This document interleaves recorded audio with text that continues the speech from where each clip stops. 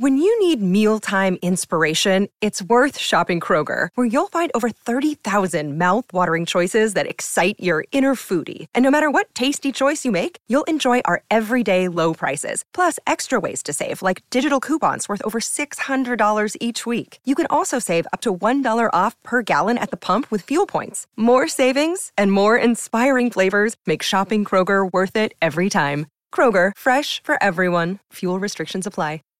Save big on brunch for mom, all in the Kroger app. Get half gallons of delicious Kroger milk for $1.29 each. Then get flavorful Tyson natural boneless chicken breasts for $2.49 a pound, all with your card and a digital coupon.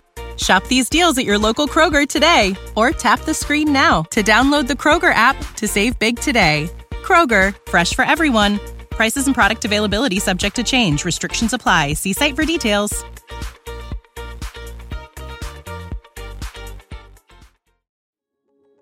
Hey there, listener. Welcome to the Deep Share podcast. I'm your host, Andy Rouse, and for the last couple of decades, I've slowly been opening my eyes to a very different world than the one I grew up hearing about. And the more conversations I have with interesting people, the more mystifying this world becomes. So without further ado, let's get deep. We've got science to celebrate! Demons bliss now! After Black Baby, come on! There is rebellion in the wind. It will be crushed. Everything I've said is true. It's real. Dinosaur fossils? God put those here to test our faith. A damn lie. I saw them with my own eye. Did IQs just drop sharply while I was away? We did illusions, man. None of it is true. I'm not insane. This is mass madness, you maniac. In God's name, you people are the real thing. We are the illusion.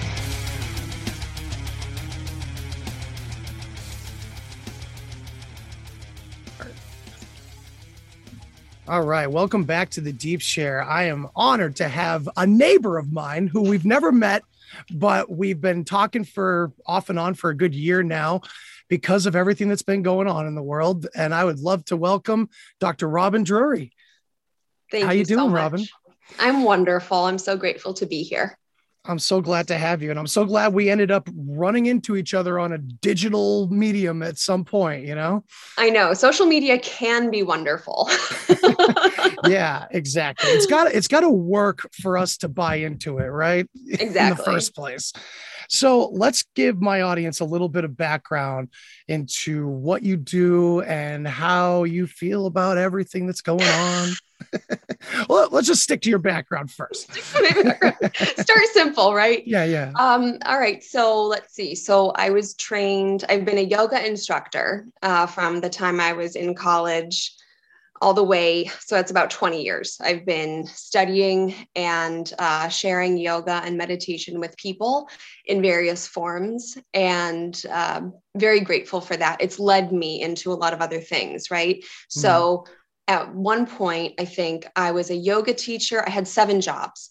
I was an art model. I was working retail. I was a babysitter. I was teaching yoga at like 2 or 3 different studios. And that's like what your 20s is for, right? And so I looked at what I was doing and how I was doing it. And I was like, this is not sustainable. And so I was sharing with my mother, who I'm very close with. I'm very, very fortunate to have a mother who's awake. And she said, well, why don't you be a chiropractor? And I said, isn't that a lot of science, right? Like my training, I was an art history major. I studied French and Italian and theater. I was not interested in any science at all. And she said, well, you know how to learn, and learning is learning, and you can learn science. You can learn, that's the whole point of getting a college education. From her perspective is you learn how to think and how to learn and how to express yourself in the world. And once you know that, then you can apply that to anything. And my uncle is a chiropractor who's actually quite well known in the chiropractic world. He helped develop the technique that I practice, which is called applied kinesiology. And he went to the school where I went. So she's like, Uncle Alan went to Life University in Georgia. Why don't you just call the school and find out what are the credentials, right? So the prerequisites, actually 50% of them were waived because of my GPA during my undergrad. And so I actually very easily could go to chiropractic school, which I was like, oh, I kind of thought about it. I was like, okay. And I was also working for an acupuncturist at the time. And she looked at me and she said, Robin, you could be an acupuncturist. You have the ability, you have the affinity for supporting people in their healing to do this. And I thought about that. And what made the decision for me was using my body to facilitate someone's healing versus using needles, right? That was the main difference as I perceived it. And I chose my body because I am extremely kinesthetic, and I already had a foundation in anatomy and movement from my yoga training. And so I went to chiropractic school, and now I'm a practicing chiropractor. I have my own practice in central Massachusetts, and I'm a life coach. I parlayed over the years. I had patients come in who wanted more of a deeper conversation around health and healing than what I could do in 15 minutes with an adjustment, And so we started scheduling 30 minutes or 45 minutes. And I would give them energetic tools. I would give them meditations. I would talk to them about fasting or coffee enemas or, all of the fun stuff that I talk about with my clients. And I get to support, especially women, in their healing and in their reclamation of their bodies and of their selves. So and now I'm doing more and more online. I lead an online women's group called Embodied Mythology, where we study goddess yoga together. I have a bunch of classes that are available online for people they're just basically toolkits, right? They're the things that I give my clients for people who I can't do sessions with. And so if someone's like, well, I have anxiety and stress all the time, what do I do? It's like, well, here are 30 things for you to do that take 2 seconds and require, zero level of, awareness or ability. It's like very simple, beginner, basic things.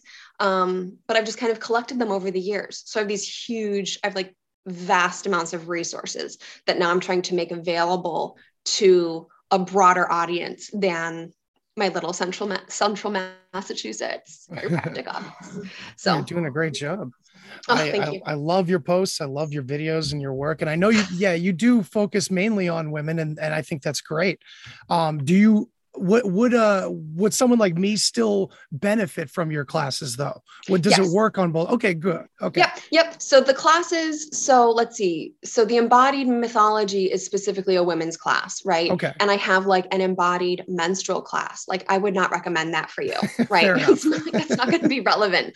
But there's an immunity toolkit. There's a well-being toolkit. Those toolkits they're not based on gender at all, right? They're just tons of resources, basically. They're audios and videos and PDFs that I've written, and protocols of supplements that you can use to support your body and healing itself. That's awesome. So the majority, my work is actually, it used to be all women, right? And now I've had more and more men asking me for resources and tools. So I have, I think it's Wellness with Dr. Robin is a monthly class that I do. And I have men and women attend that, right? It's just a wellness class. Yeah. Yeah. Excellent. And, you touched on my favorite theme of all. I really respect that the way you made your decision to go into your line of work with chiropractic practice was based on doing it yourself rather than using an external third party tool like a needle. And the adjustment still is something external, right? That is still something that is being done passively to the body. And this is something that I grapple with continuously because I don't believe that the body needs anything external in order to heal. I'm right there with you. Yeah. And so my husband and I, so he's also a chiropractor. Oh, cool. So he's like, well, the one adjustment that, you could argue for would be the upper cervical, right? Your atlas, because the neurology of that segment, it innervates itself. So when it is dysfunctioning, it is not aware of itself. It cannot unlock itself. But, you could argue the other way, that if everything else around it is moving well and that you can get moving itself, right? That is helped by every other part of your body is basically innervated by a different part of it, a different segment, right? Neurology is really complicated, but essentially there is one argument that you could make that we can't heal ourselves or we can't get moving ourselves. But I don't know if I even agree. So I'm a terrible chiropractor in some respects. I'm like, you don't need chiropractic. You don't need anything. Well, maybe we could frame it. What do you think of this? That because of our contemporary conditions, because of the society and the way it has gone for nefarious reasons or just natural, we've lost our ancient memory. I don't know if I buy that, but you know what I'm saying? I think that there are roadmaps, and I think that chiropractic is one. I mean, that's one of the things that you can do that's the least invasive to your body, right? And I think that most people in the West, if you have a lifestyle where you're trying to care for children and go to work and, live, right, the way that most of us live, we don't have time to move for hours and hours every day. And that's actually what our bodies are designed to do. And that is how we're designed to heal. So the more movement that someone is doing throughout the day, the less they need something like chiropractic or really anything, right? Like massage, acupuncture, herbs, supplements, medicine of any kind. Right. Absolutely. Holistic or not. Right. And what the holistic world has done is it's just put an allopathic model into like using natural elements, right? Like if you're using supplements to get rid of symptoms, you're still using something to get rid of symptoms, right? That's not the idea. The idea is that your body is a self-healing, self-regulating mechanism, and that the intelligence within your body is much greater than your cognitive mind can ever understand. And the goal is to become clear about what you are doing. So symptoms in my world, symptoms are the healing process. So when you find a lump or you're anxious or you're not sleeping well, your metabolism's off, or you get a headache, that is the healing process right then, that symptom, right? And so your body is responding, and your body is always right. Your body it is designed to heal. It is always correct. It is always appropriate. It is always a genius. And your thinking mind that's reacting to it is always or generally wrong, right? Yeah. So for me, helping people is about helping them remember how, like, these basic tools in like getting out of your body's way, and also figuring out what's that stimulus that your body is reacting to, right? Is it an environmental toxin? Is it something you've put into your body? Is it a relationship? Is it a thought pattern? Is it what you're eating? Is it, what is it? Because once you remove that, then the body can clean itself up, right? And it doesn't have to continue with the healing process.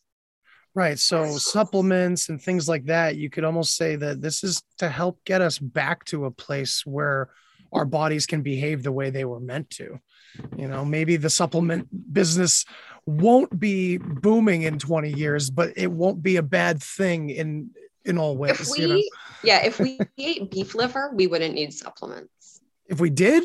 Yeah, if we ate beef liver, we wouldn't need supplements. What does the beef liver have that say for instance, from my wife's vegan perspective, right? And she was a chef, basically. She was she still is an amazing cook, but she's undergone such a cognitive transformation in the way she sees food, right? And a lot of it starts with emotion and her feeling about animals and the holistic situation we're in. So beef liver, she has researched and kind of pointed to these people that suggest that what we get from animals is what they're actually getting from what they eat. Okay, let's talk about that a little bit. So beef liver, it's more of like the pill form of the natural way to get whatever the cow's eating or something. So a cow should be eating green vegetables, right? A cow should be eating grass. And then it takes all of those green vegetables and it creates it creates protein. And we are designed to break down and metabolize protein and fat. Those are our most efficient nutrient resources. So beef liver, so the liver has over 500 functions in your body. And because of that, it is the most nutrient dense organ, right? Because it requires the most nutrients in order to function in 500 different ways in metabolic processes. It produces cholesterol, which is vital to our hormone balance, right? Cholesterol is the base of hormones. It along with the gallbladder metabolizes fat on the body, right? It filters all of the blood of our body every 3 minutes. And so if we're looking so basically there's a great account on Instagram called Carnivore Aurelius, and he posts about beef liver frequently. And he posts nutrient lists, right? Like what is in beef liver. And I mean, I want to say there are between 20 and 30 nutrients in terms of, like vitamins and minerals in beef liver that because our soil has been ruined. And so vegetables don't have the nutrient density that they did even 50 years ago, 60 years ago. We would need to eat, I think it's 50 heads of broccoli to get the amount of calcium or perhaps iron that was in one head of broccoli 60 years ago. Wow. Right. So for us to get appropriate nourishment from the food we eat, we actually have to change the food that we eat. And what that means is eating food that is consciously raised and eating the diet that it needs to be eating. And eating grass-fed beef is actually wonderful for the environment. It's a negative impact. So instead of having a positive impact on greenhouse emissions, it has a negative impact, right? So it means meaning it takes away, it's actually regenerating the earth to support your local farmers. And to eat the beef and to eat all of the pieces. So this is something that I'm working on, right? I have friends who are hunters who are helping me. I used to be vegan. I was vegan for a long time. And then my yoga teacher looked at me and said, you need to eat animal protein. Your nervous system is not well. And I said, oh, that's uncomfortable. And I did. And she was right. And then in chiropractic school, I think that I was gluten-free, but I was eating meat. Yeah, I was eating meat, but I was not eating enough. And I was eating gluten-free. And I thought that meant I was healthy. I had terrible skin. I have a lot of acne. And I was really stressed out, lots of inflammation. And I was in a board review for national boards. And the guy was like, you guys need to double your protein intake and double your fat intake. And here's the sources of fat that you need. And it was all like eat bacon, right? And eat fat, eat avocados and olives and nuts and seeds and bacon and burgers were on the list. And I was like, I can't, but then I started and lo and behold, my skin cleared up and all my health issues went away. Wow. So because an animal is converting all of those foods into the meat of its body, literally, and not just the meat, but we use the bones and we make bone broth, right? The liver is by far the most nutrient dense part of the animal. And for people in my office who I see are extremely depleted, I recommend that they start eating beef liver. And you can do it in different ways. You can cook it and eat it. You can dehydrate it into chips, right? And you can kind of like a jerky almost, right? Mm-hmm. Some people like to cut it into cubes and they freeze it, and then they just take it like a pill, right? They just swallow it and they take it. But talk about micronutrients. It has all of them because it's doing so much work for that animal. So it's profound. And it changes. When you're working with animals in that way, and you are in right relationship with your consumption and you know the farmer and how those animals are being treated and raised, there's a completely different level of karma, and you're satisfied with less because the nutrition that you're getting is deeper nutrition, right? Like I just saw a list of nutrients that for raw milk that included copper and like other minerals and like minerals that we need. And I was like, they're in raw milk. My husband drinks raw milk. We love it, right? We're a raw milk house. But I just thought it was protein. I just thought it was like good protein and good enzymes. It's helped him heal his gut right up, which is awesome. But I had no idea that it has a huge array. So Carnivore Aurelius is a really good resource for learning what like the nutrient lists are, or I'm sure it's available online, but it's vast. It's vast. I'll definitely have to check that out. Yeah.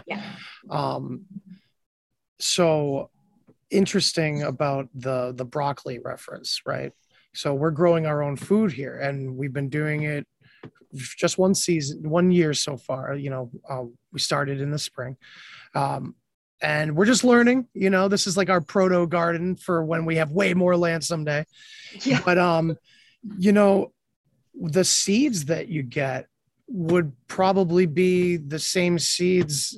Like, is there an escape from that, 1/50th of the nutrients in, like if we're getting seeds from Home Depot or something like that, they're obviously going to be the seeds that are going to produce 1/50th of the nutrients that used to be in plants or whatever. So is there an escape from that on the vegetation side, do you think? I think it's, I think that it's a huge amount can be done with soil amendment, right? And if you're composting, I think that you're getting a lot more nutrients back into the soil, especially if you're using manure in your compost as part of your regenerative soil practices. I think that buying heirloom varieties of seeds, which are harder to grow typically, but those varieties have been tended and have been sort of stewarded. And I think that they likely have, I'm not like an expert farmer gardener person. So I could be completely wrong about this, but I think that those varieties would have more nutrients because they haven't been mass farmed. So the farms that they've been growing are small family operations, right? That are taking care of their soil. And I think that, you have more of a chance of, and I eat vegetables, right? I'm not saying that I only eat. No, I know. Like, oh man. It's on the carnivore diet. I have not gotten there yet. I do cold showers. I do a lot of miserable things. I'm not yet only eating meat, but yeah, so we eat vegetables. I get as much as I can from local farms because I trust that, they're doing more work to amend their soil. And I know that they're not amending it with toxins. So, right. And that's a karmic thing right there. Just the hard work being put into doing something that's not going to get you that huge national farmers profit margin, but are doing the work to benefit the future, really. Yeah. That's great. That's great. So I wanted to switch gears a little bit. I know you talk a lot about mudras, and I don't know a lot about that angle of it. And I'd like to hear more because when it sounds to me like I could connect it to maybe other cultural systems that I've heard of. And I'm just curious to learn more about it. I'm sure my audience would like to hear about your work with it too. So mudras are part of the yogic paradigm. So in yoga, the physical body is considered to be a microcosm of the universe. Nice. Okay. So within us, we have multiple maps. We have a map on our face. We have maps on our hands, we have maps on our feet, like reflexology, right? Reflexology points. And specifically in the science of Ayurveda, which is the Indian modality for finding wellness and balance, you have various you have various ways of going about bringing balance back into the system. So mudras it's hand yoga, right? Mudra means gesture. And mudras can be used to, mudras can be used to direct and amplify energy in the body. Mm-hmm. So if you suffer from high blood pressure, you can find a mudra that will help to lower your blood pressure because Ayurvedic science is ancient and it's deep, right? It's like Chinese traditional medicine. It's much more vast than most Westerners have any kind of concept of. But essentially, the elements, it's a system that looks at the elements and their balance in the body-mind system and how the different elements are playing out.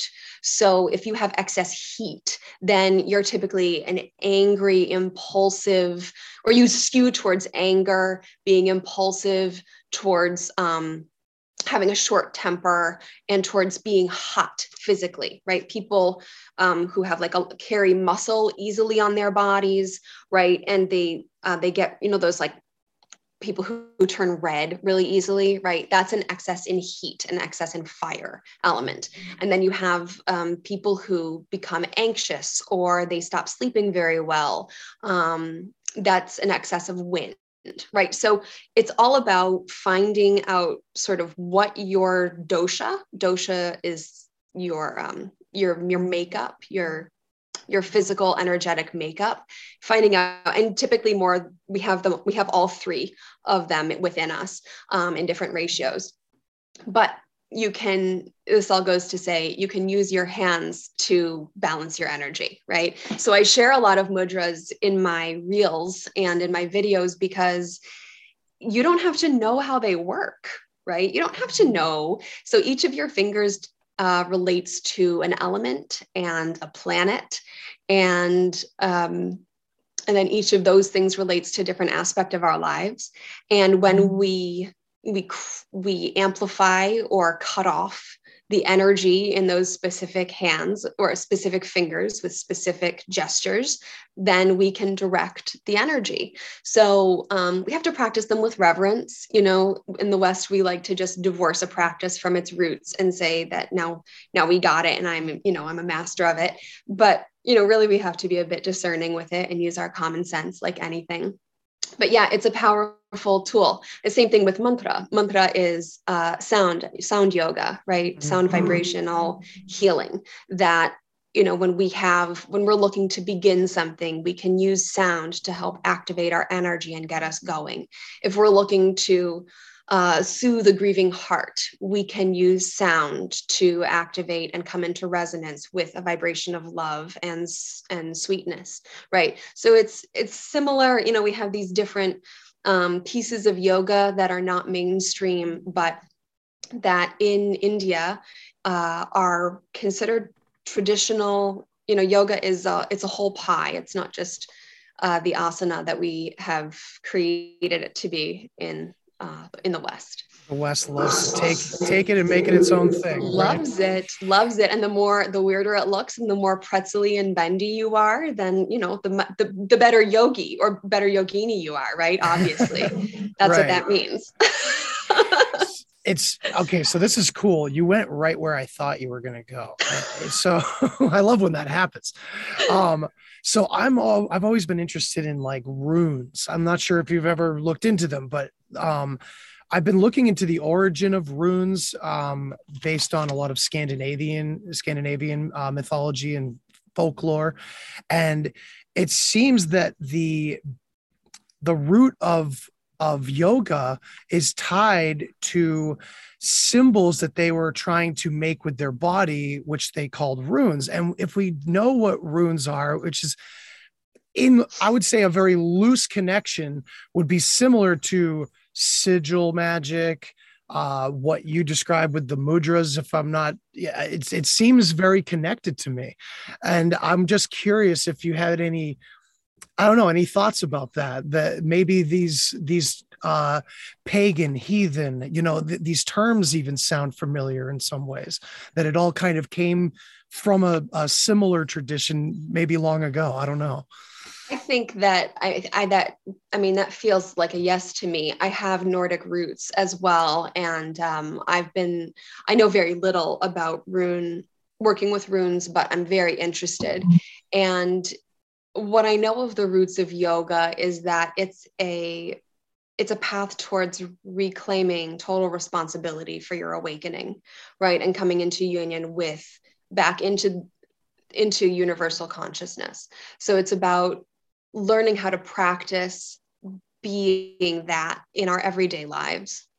And it would make total sense to me that, you know, as my mother says, she's like, ideas are ideas, they go everywhere, you know, like because as I'm doing yoga, I read yogic texts, and I was brought up Jewish. And I say, gosh, this really sounds like this holiday, or this sounds like this bit of Jewish wisdom that I was brought up with. And I asked my mother, and she's like, of course it's in Judaism. It's old as the hills, right? Ideas, you know, we forget because we live in a moment where we think that the only way for information to travel is online, but we forget that people used to walk the world and collect ideas. And that, of course, there would be, I mean, to me, the fact that I study goddess yoga, and there are Nordic goddesses who feel like the same vibrational truth as the Hindu goddesses, which feel like the same vibrational truth of Egyptian and Greek goddesses. And Greek goddesses were the ones who drew me into the path first, before I even knew what was happening in middle school. I was drawn onto the goddess path. And so I feel like that there must be similar roots, and it makes perfect sense to me that there would be tools of divination and tools of alignment and tools of how we work with harnessing universal intelligence and our relationship with it, right? That have these similar threads of wisdom throughout the world. Yeah, it's like we're all humans, so we're gonna have specific tools, you know, and it's not going to be random throughout time. We're human, and we're designed, and because we're not man-made, right? We're made of universal intelligence, or you could say God or goddess or whatever word you like, but we're made to not to want more, right? We're made to seek. We're made to expand our consciousness and to evolve ourselves. So we are inherently designed. And just like you said, there are going to be ways that repeat themselves, right? People have sent me drumming tracks from like Nordic and Celtic drumming groups that feel, I mean, it's right. And it's the same, you know, it's obviously it's different drums, right? But in India, drums are used, and in Africa, drums are used. And I mean, even if you just look at that and how percussion changes us and brings us into resonance with different states of being, it's profound, right? So we're going to look, no matter where we're from in the world, we're going to seek, and we're going to try to find, we're going to try to access that thing, the stuff that's bigger than us, whatever names we call it. I think that, yeah, it's going to look sort of similar. There are going to be similar threads. That's great. I like that. I like getting that confirmation, because it's like we're building this big puzzle all together, you know, and it's, we're all coming from these very different cultures. And I think this is the best time to be alive, to see it's a painful process, perhaps in some ways, but the breaking down of these differences is such a profound thing. And that's why we have so much pushback, it feels like, because we're really starting to come into it, and we're starting to see where the connections really are. Well, and waking up into your sovereignty is quite uncomfortable. Right? Yeah. Waking up into your responsibility, and the fact that, you know, that you do have a choice about things, and that you are responsible for what you bring into a space, right? That's quite uncomfortable. And I think that many of the people who are resisting what's happening right now, or just kind of going along to get along, right? Trying to, you know, whatever, appease whatever system they're following. That's very uncomfortable too, because they know they're lying to themselves on some level, right? It's becoming more and more apparent that it's false, that it doesn't work. And so for some of us, we've sought, you know, since week 1 or week 2, we went, nope, this isn't how viruses work. This isn't how society works. This isn't how humanity works. This isn't how evolution works. Like, nope. Right. And then a lot of people, we've just been indoctrinated to give our power away, right? To the medical community, especially, right? The doctor knows best. The doctor knows my body better than I do, right? And so we've put doctor in the place of God. And we've done that with the government as well. And education too. Absolutely. We've just completely removed our relationships with divinity. And, that's okay, because divinity doesn't need to be proven to anybody or defended. But at some point that comes and bites you in the ass, right? And then you're forced to say, oh, maybe I'm not in control. Yeah. And then they get to say, you asked for all of it. Absolutely right. You signed up. Oh, that's what I find myself talking about. And I'm sure some of my listeners might, think it's a broken record thing, but it's this artificial, mimicry is what I like to refer to it as. It's like, and you see it in all religions too, which is why I think part of the truth community that we're all a lot of us are a part of, there's this sect that's like, if they weren't religious before, they've almost become biblical in their lives, because they're like, oh my God, like, okay, so you're telling me there's a group in charge of everything that doesn't seem to ever do anything for itself, that gets you to do it for them, and they only benefit and they deceive. This is every religious story, and it's confounding, and it's crazy that we're witnessing it like this now. Yeah, it's tricky. It's tricky, right? Religion, no matter what the religion is, it's still man-made, and it's still filtered through egos. And so we have to be so discerning. And part of what's happened in the West, especially, is we've lost the muscle of discernment, right? We don't use it. We just kind of trust that what the government is saying, or what the church is saying, or what the doctor is saying is right, and that they have our best interest at heart. And unfortunately, it doesn't work, right? At some point you have to go, oh, wait, if people are part of it, then egos, that's just, we're fallible, right? Right. Egos are not the truth, right? An individual is not the truth. And so we have to start untangling all the things. It was very uncomfortable for me. I used to perceive myself as dyed in the blue liberal. And my family, and I thought that was the way to be a good human being, right? And my husband has always been a little bit more middle of the road and conservative than I. And in the last year and a half, especially, I've had multiple breakdowns and grieving processes. And I'm sure if some members of my family hear me talking, they probably don't realize how far away I've moved from that mentality. But I'm not interested in lying, and both my husband and I are not interested in shying away from confrontation any longer. So it just is what it is. It's like, I hope to not be defensive and angry, but we're not going to tell lies anymore.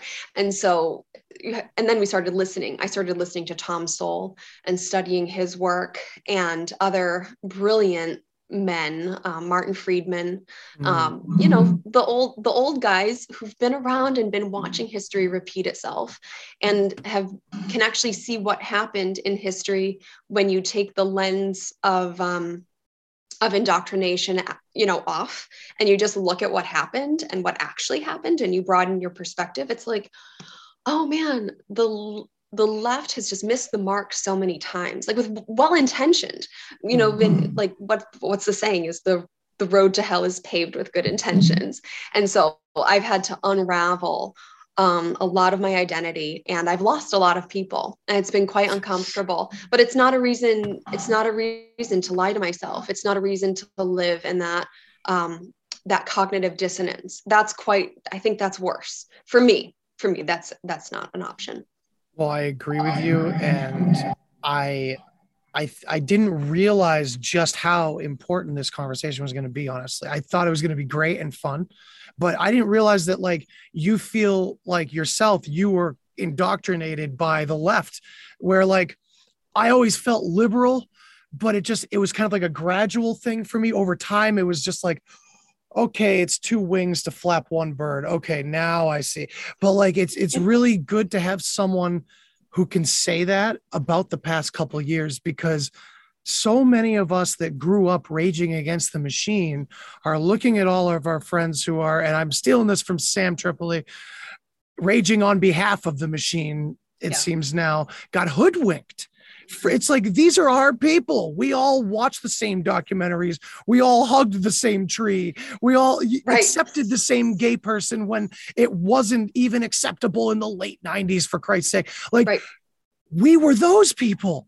And now suddenly, on a cultural level, on a moral level, on a political level, on every level, at first it feels like the left has been hijacked away from you, but then you step back again and you go, oh, it was never for us. It was using. It was never what we thought it was. It was never. When I learned about was it the Republican Party that was founded to eradicate slavery? I was like, what? Blah, blah, blah. Right. But then let's not love too hard on the other side either. No, of course. Right. No. I'm not saying I'm not on either. I don't affiliate with either party. I'm Absolutely. north somewhere, without moving away from labels. But just understanding the history that we weren't taught in school, and understanding that there was another side, like there's more information than was given freely in school.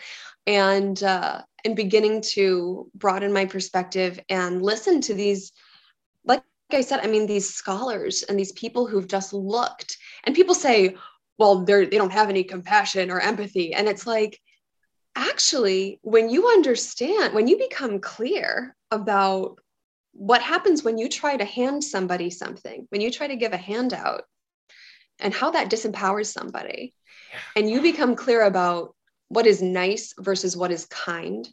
And that shifts things. So I'm really not a nice person. And people think that I am because I smile and I do yoga, right? People think, oh, she's nice and I'm fun, right? I'm fun for sure. But when you are a patient in my office, I don't lie to you, right? And it's like, what have you been doing? Tell me about your lifestyle, right? Tell me about the food you're eating. Tell me about what do you do for movement, right? And most people are like, well, I go to the gym a few times a week, right? I'm like, well, that leaves how many hours a day, right? How many days a week where you're not moving, right?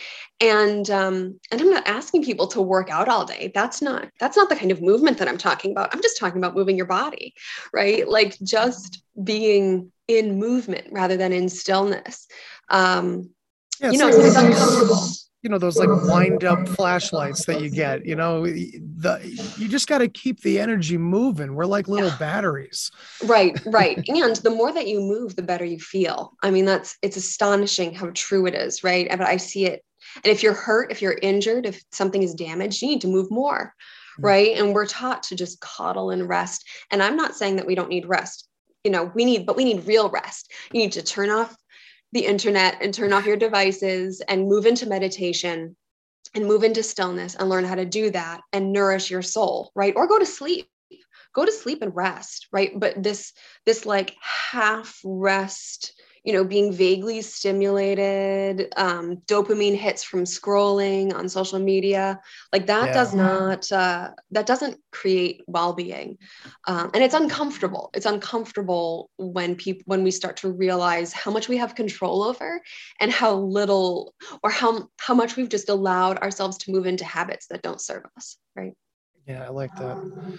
One thing that I gained from my psychedelic experiences was like a very abrasive physical feeling of how I was not taking care of my body, where like of course psychedelics will do it to you spiritually and mentally and help with all sorts of things, but it was interesting to feel like my bones were out of place, my everything was just not correct. And maybe that does start in the brain and it was just a feeling I was manifesting. But regardless, it's interesting when you were talking about the body being our microcosm, and that famous saying of, if we could only feel what we do to the world, we would change in an instant. And it feels like we're maybe going through that macrocosm now. Yes. Of that, we on an individual level have to change and we have to go into our darkness and figure it all out. And do you think we're doing that on a global level right now? Yeah, I think there's a rapid awakening, right? So what happens with ascension is that first you have to look at all of your darkness, right?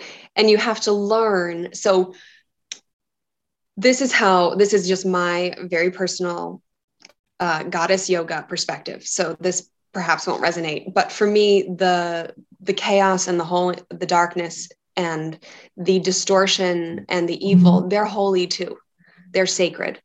And so on the goddess path of yoga, we take all of life as sacred. So the good things and the bad things, the things that we like and the things that we abhor, they're all expressions of the goddess. The goddess is all of manifested reality. And what darkness is, what demons are, they are distorted light. They are distorted or frozen patterns of energy that require us to pay attention in different ways in order to thaw the energy and to get it moving again. So a big part of what I do and how I look at the world is how can I transmute this? How can I increase my capacity to feel uncomfortable? Because our systems we don't like, obviously it's uncomfortable, right? we don't want to sit with it, right? And we've been trained to move into pleasure and to move away from discomfort as quickly as possible, right? You have a headache, you take an aspirin, right? Easy. And so I think that what's happening right now on sort of a massive level is that finally the darkness is fully expressing itself. And we've been pushing it away. We've been trying not to look for a long time. And now it's becoming deeply clear how much control, how deeply we've been manipulated, how distorted the stories have become, right? It's now coming up in a very loud way. Right now we have access to everything all the time, and we can see, if we have eyes to look, we can see how deeply distorted it has been. And so a lot of people are having a lot of physical discomfort in this process, right? We have more anxiety, we have more stress, we have more, I don't even know how many flare-ups I've had in my office of people having their weird things be like, I wasn't doing anything, but now I threw my back out, right? Or I was sneezed and threw my back out, right? Something really innocuous, but that's an indicator that there's tension in the system that we're not aware of. And on a physical level, our nervous system is only aware of 5% of what's going on in and around us at any given moment.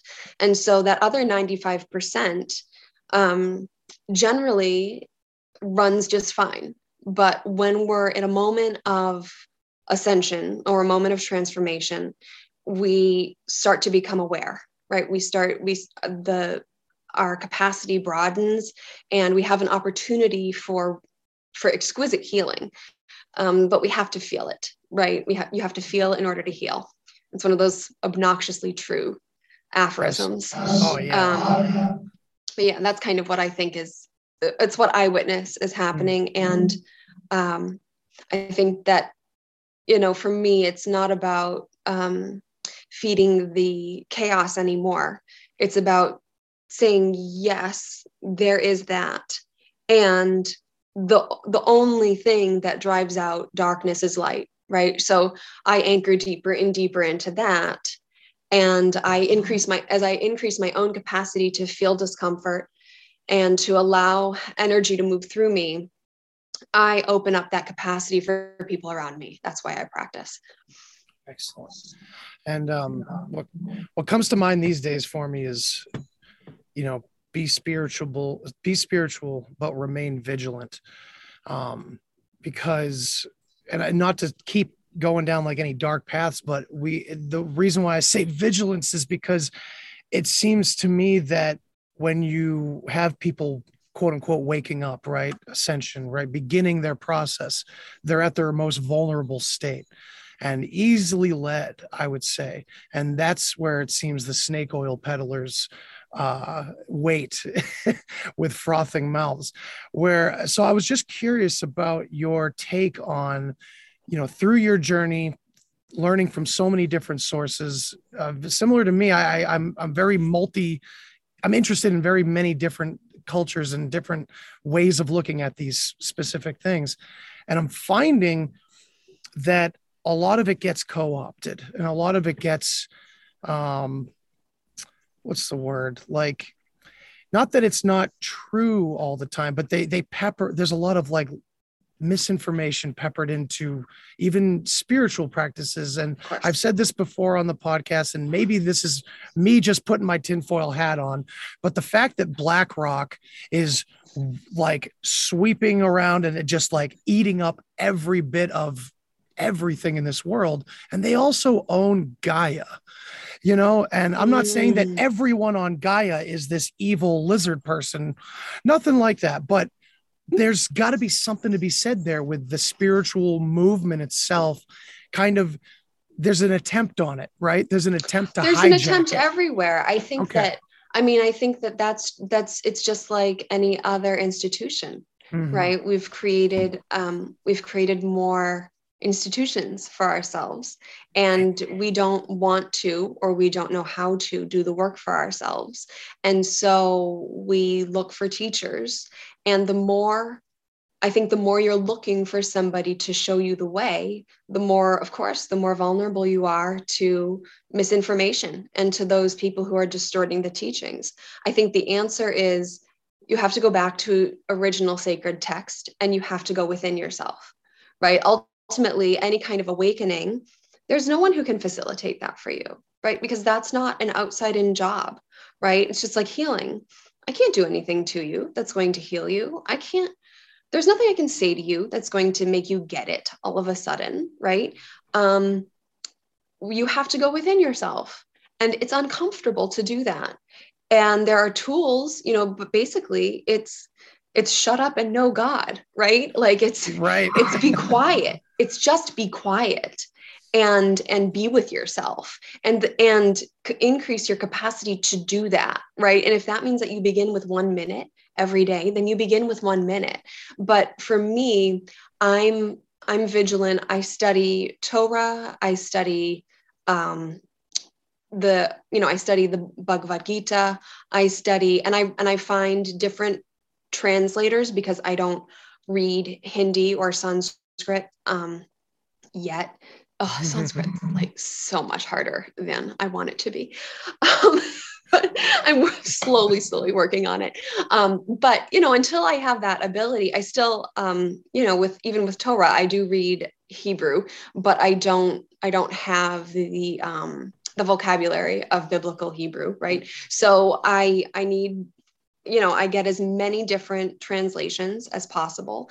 And then I find a word or a passage, and that speaks to me, and I bring it into my meditation, and I digest it, and I see what I get from it, right? And the process for me of the yoga of intellect, jnana yoga, is that process of refining that muscle of discernment, because essentially all thoughts, good and bad, are lies, right? Because they're thoughts, because they're based in ego.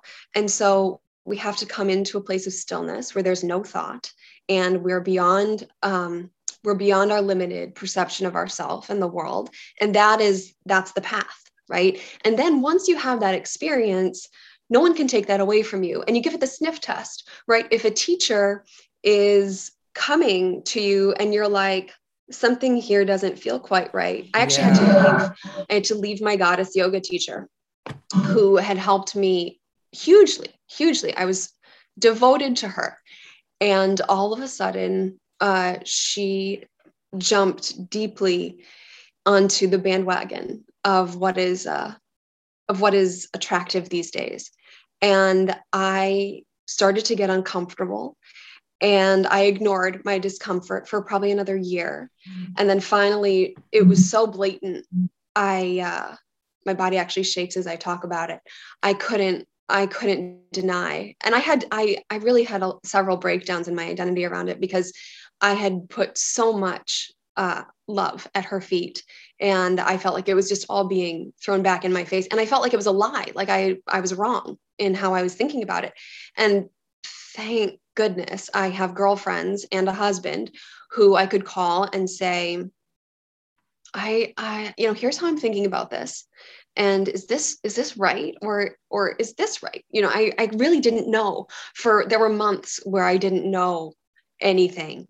And that's very uncomfortable. And I had to just do a lot of sitting and listening, and ultimately learned that there's no teacher, right? So my very first yoga teacher, there are places where I disagree with her. And I've just learned there are voices that I have come into deep resonance with, who I can feel the truth in what they share and how they share it. But we have to be so careful about where we assign power. And somebody can have a nugget of wisdom or be an enzyme or a catalyst for a process for us. And it doesn't matter what their intention is, right? Like they're just offering. And for some reason, we go, oh, and something is hit in us and we take it and we go, thank you. And it's like, you don't owe them anything else, right? Like you don't have to continue to engage, but we've distorted that guru disciple relationship in the West as well, right? We think that you got to be all in with the teacher and you've got to be just obeying whatever they say in order to be a good spiritual aspirant. And that is not, that doesn't serve us, right? That's not true. It can't be. A wise friend once told me spiritual principles are always aligned. And that hit me like a ton of bricks, because there was never a way for me to explain how I can tell when someone gets it, because it's like we have for me, this is how I do it. It's an internal image or a vision that you can map out here in the external world. But again, a lot of it's a hall of mirrors, and you kind of got to really discern where, what's trustworthy and what's not. And and give vigilant, it the sniff right? test. I like that. That's what my husband says all the time. He's like, look, if this doesn't smell right, it's not right. And you can trust your gut. We've just been so divorced from that, right? Yeah, I talk about that often. Yeah, that like gut health is like all the rage now. It's like the new thing, right? Joe Rogan's talking about gut health. It's because we've been divorced from every part of it, even the fun metaphor of go with your gut, man. Like that whole idea has just been lost.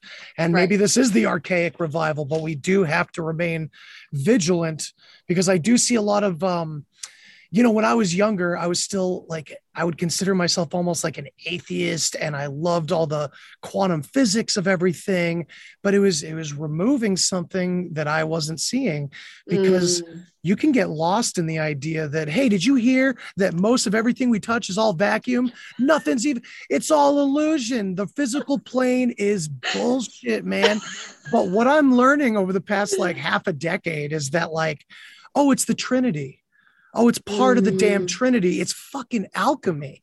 You literally have to have the physical is not just something we can toss out with all the, singularity transhumanist crap that's coming down the road. When I was in college, my dad gave me a book on philosophy, and I was like, I read it, and I was sitting at the kitchen table, and he came in and he said, "Are you okay?" And I was like, my head was in my hands, and I was having a moment, and I was like, "Dad, I really don't know what's real anymore."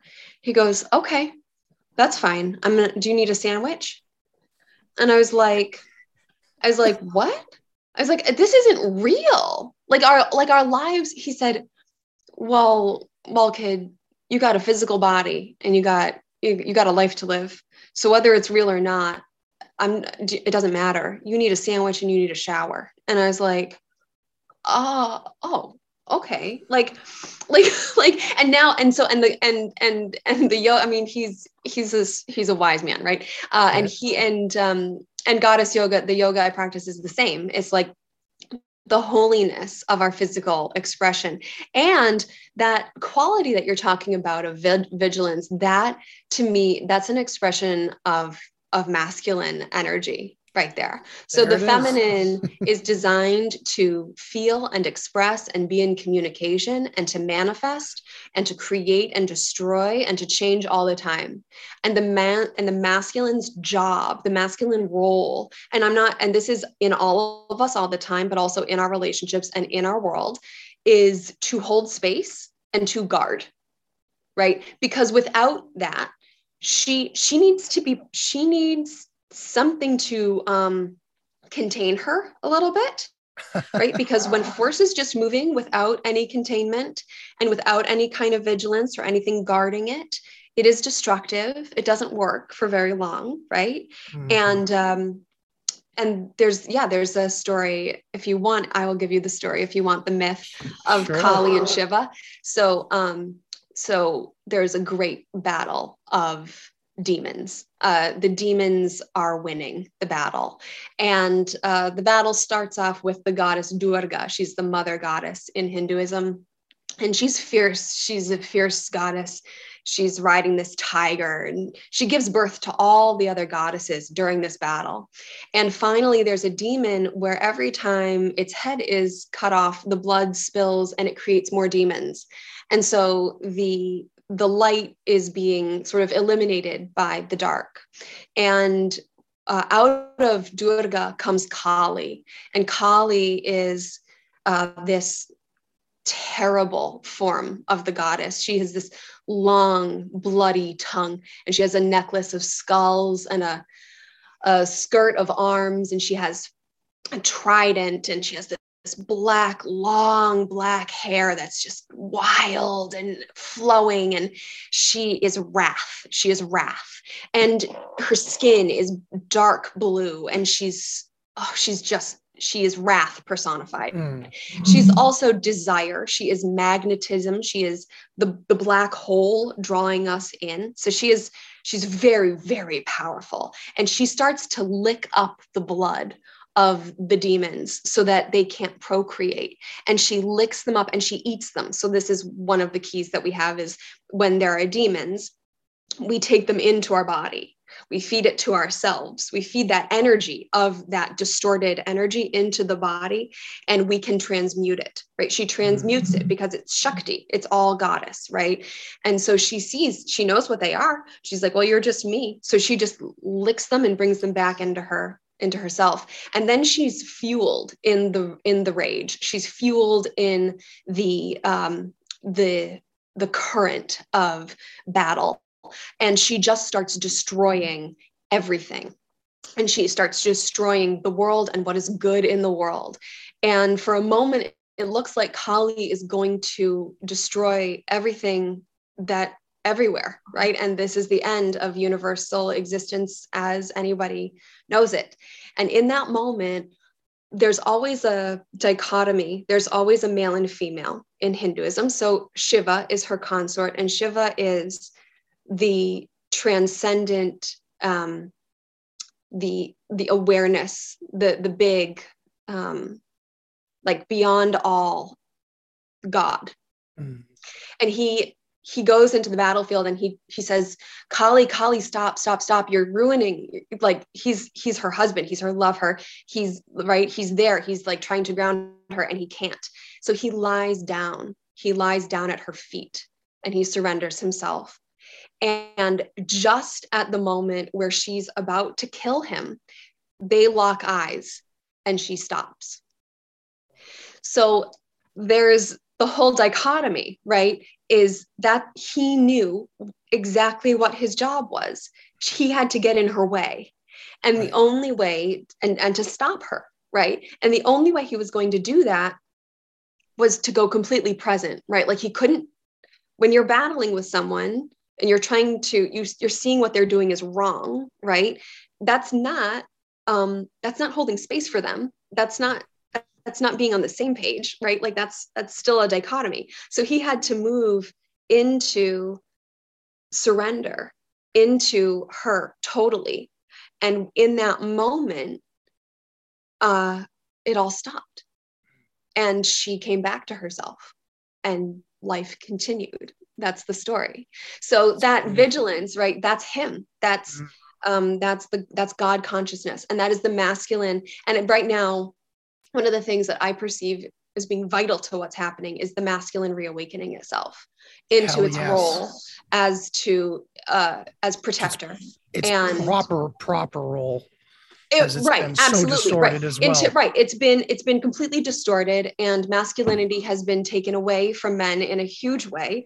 And something that's completely vital to me is men reawakening that primitive instinct to protect and to hold space, right? And to be that vigilance, so that the women can do the work of the healing and the reconnecting, right? That's our job, right? So a woman shouldn't be, well, ideally, a woman should not be like making those decisions about masking her children, right? Like the man should be like walking out in front without a mask, right?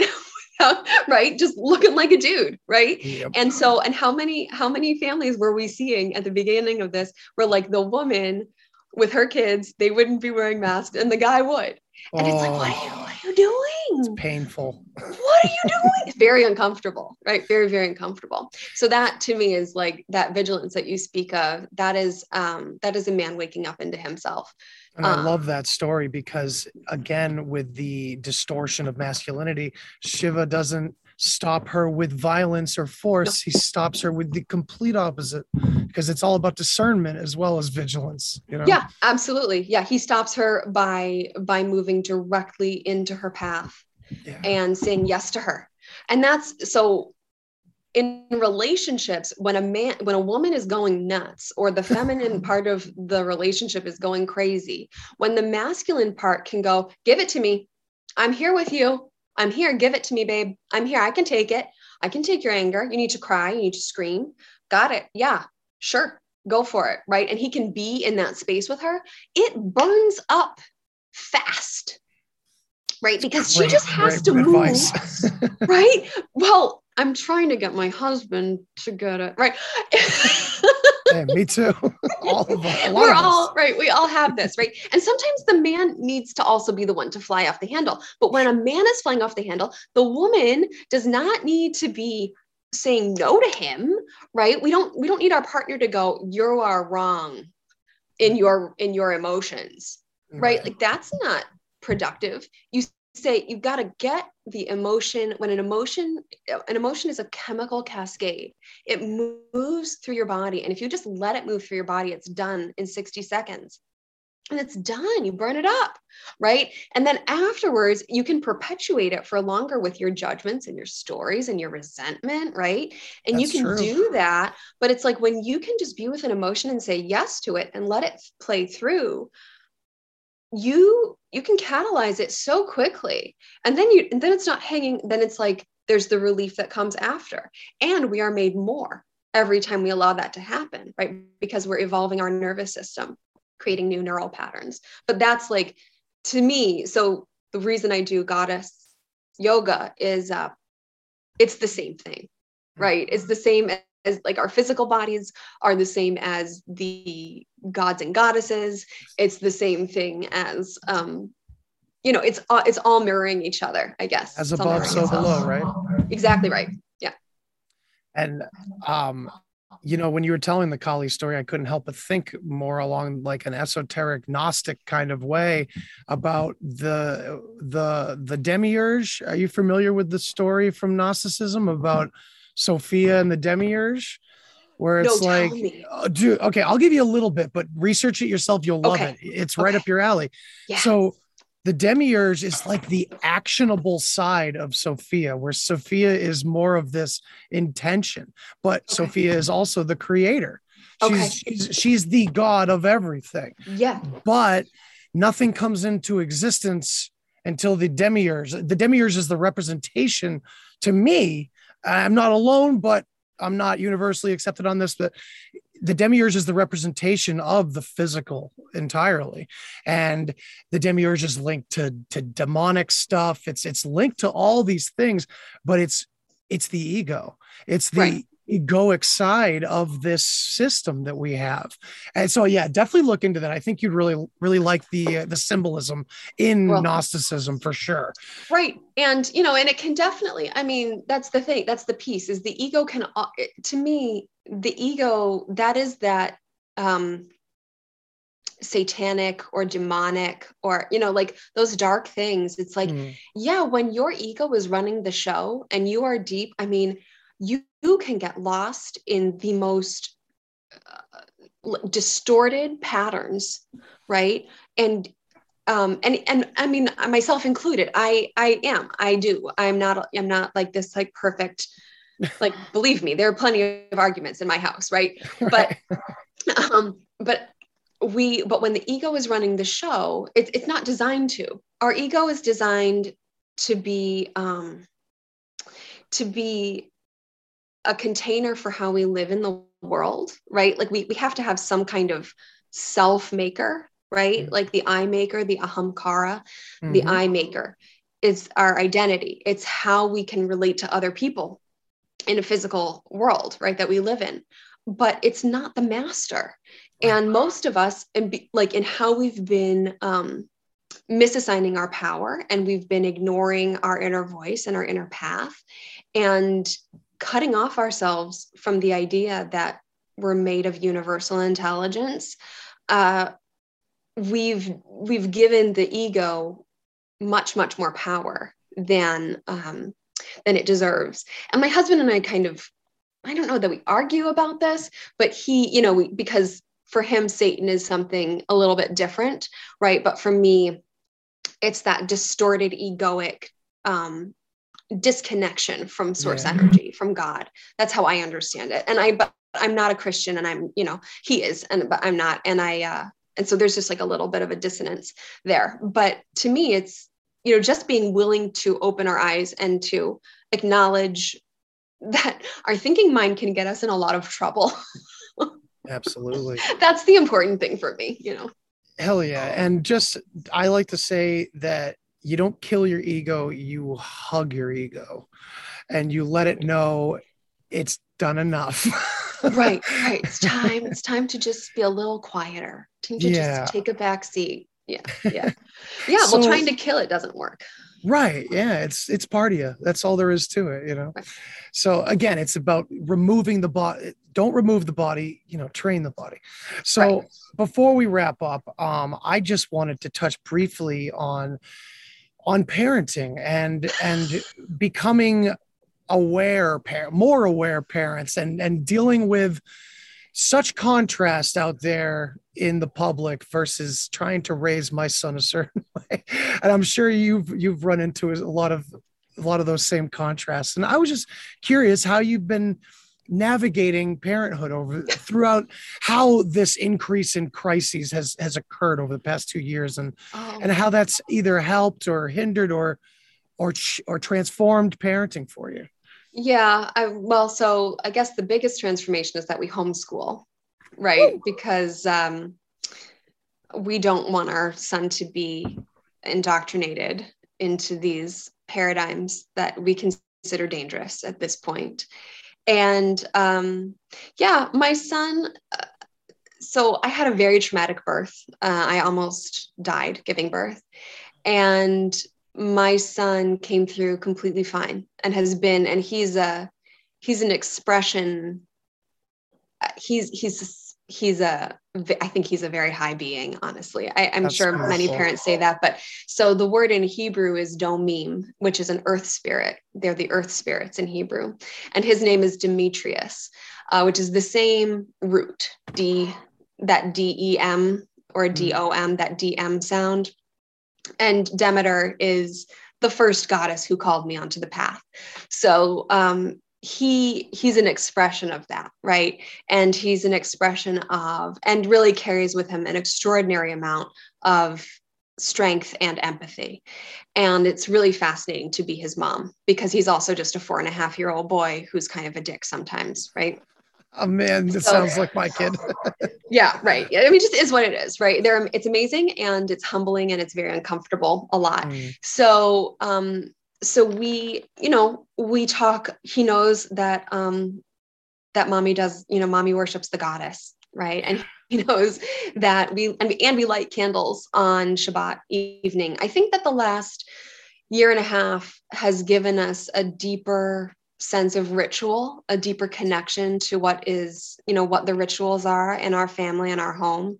And, we've prioritized being outside and watching the earth and living with the earth. So right now we live in a condo, which is a little bit less ideal for us, but we bought it not, we're like, okay, our forever home is out there and, soon we will get it. Right. And then this happened and we were like, really would be nice to have our own land right now. But, that is what it is, right? It will happen when the time is right. But we're very fortunate. We have beautiful neighbors who are very sweet and who are protective of us and kind.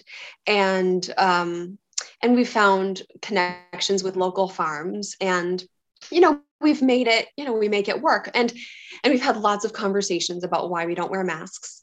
And except like at the dentist office, right? It's like, or at the doctor's office, it's like, okay, dude, these are not doctors like mommy and daddy are doctors. These doctors are the people who are the most afraid, right? And they don't think they're afraid, but this is fear, right? And trying to teach discernment to a 4-year-old. And he's like, he's loud about it. He's like, I hate wearing this mask. It makes me feel angry. And I'm like, that's right. It makes me feel angry too. Right. And we're going to do it while the doctor's in the room with us. And then as soon as he leaves, we can take it off, and we go through all of that. Sometimes he asks, why are people, in the grocery store? Cause I've been taking him grocery shopping with me, without a mask for months and months and months. And, he'd be like, why are other people wearing masks? And I say, because that makes them feel more comfortable, right? Because they're afraid, because they don't understand, right? And I'm just, I'm as kind. There was one terrible moment where we went to Target and someone tried to force me to wear a mask and I wouldn't. And I stood my ground, but then I cried. And the man was not kind about it. Right. And my son was with me.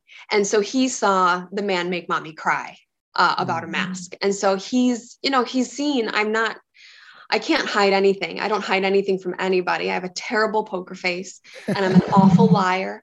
And so we're very honest, about, he asks questions about it and we're as honest and clear as we can be.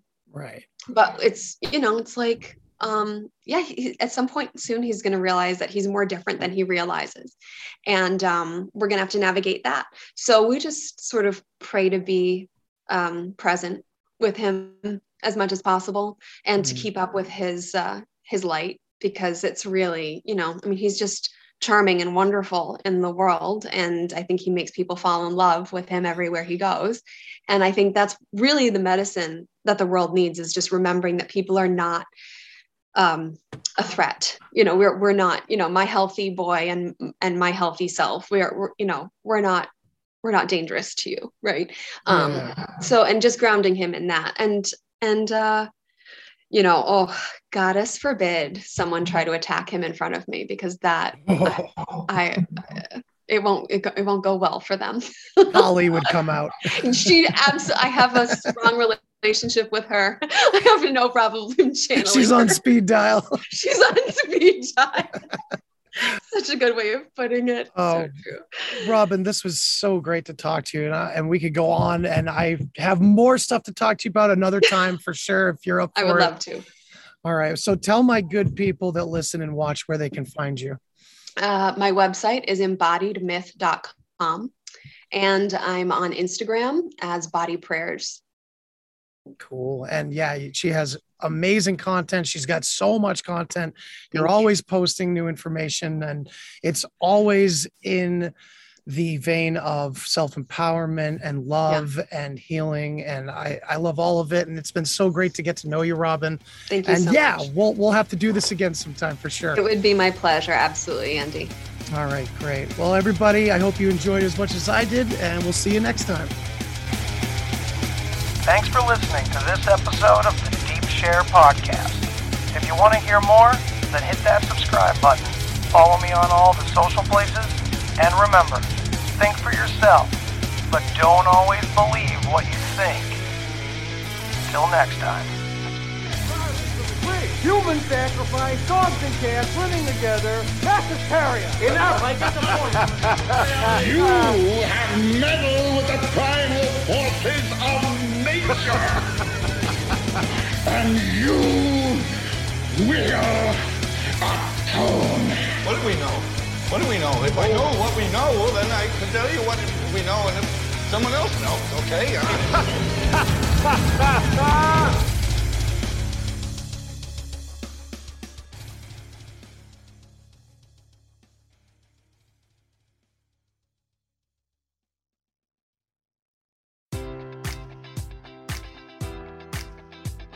Enjoy all your favorite sports like never before at BetMGM. Sign up using code Buckeye and receive up to $1,500 back in bonus bets if you don't win your first bet. When you register with BetMGM, you'll get instant access to a variety of parlay selection features, live betting options, and the best daily promotions in the business. And with BetMGM at your fingertips, every play and every game matters more than ever. Place your money line, prop, or parlay bets with the king of sportsbooks today. Sign up using code Buckeye and receive up to $1,500 back in bonus bets if you don't win your first bet. BetMGM and GameSense remind you to play responsibly. 21 plus and present in Ohio, subject to eligibility requirements. Rewards are non-withdrawable bonus bets that expire in 7 days. Gambling problem? Call 1-800-GAMBLER. In partnership with MGM Northfield Park.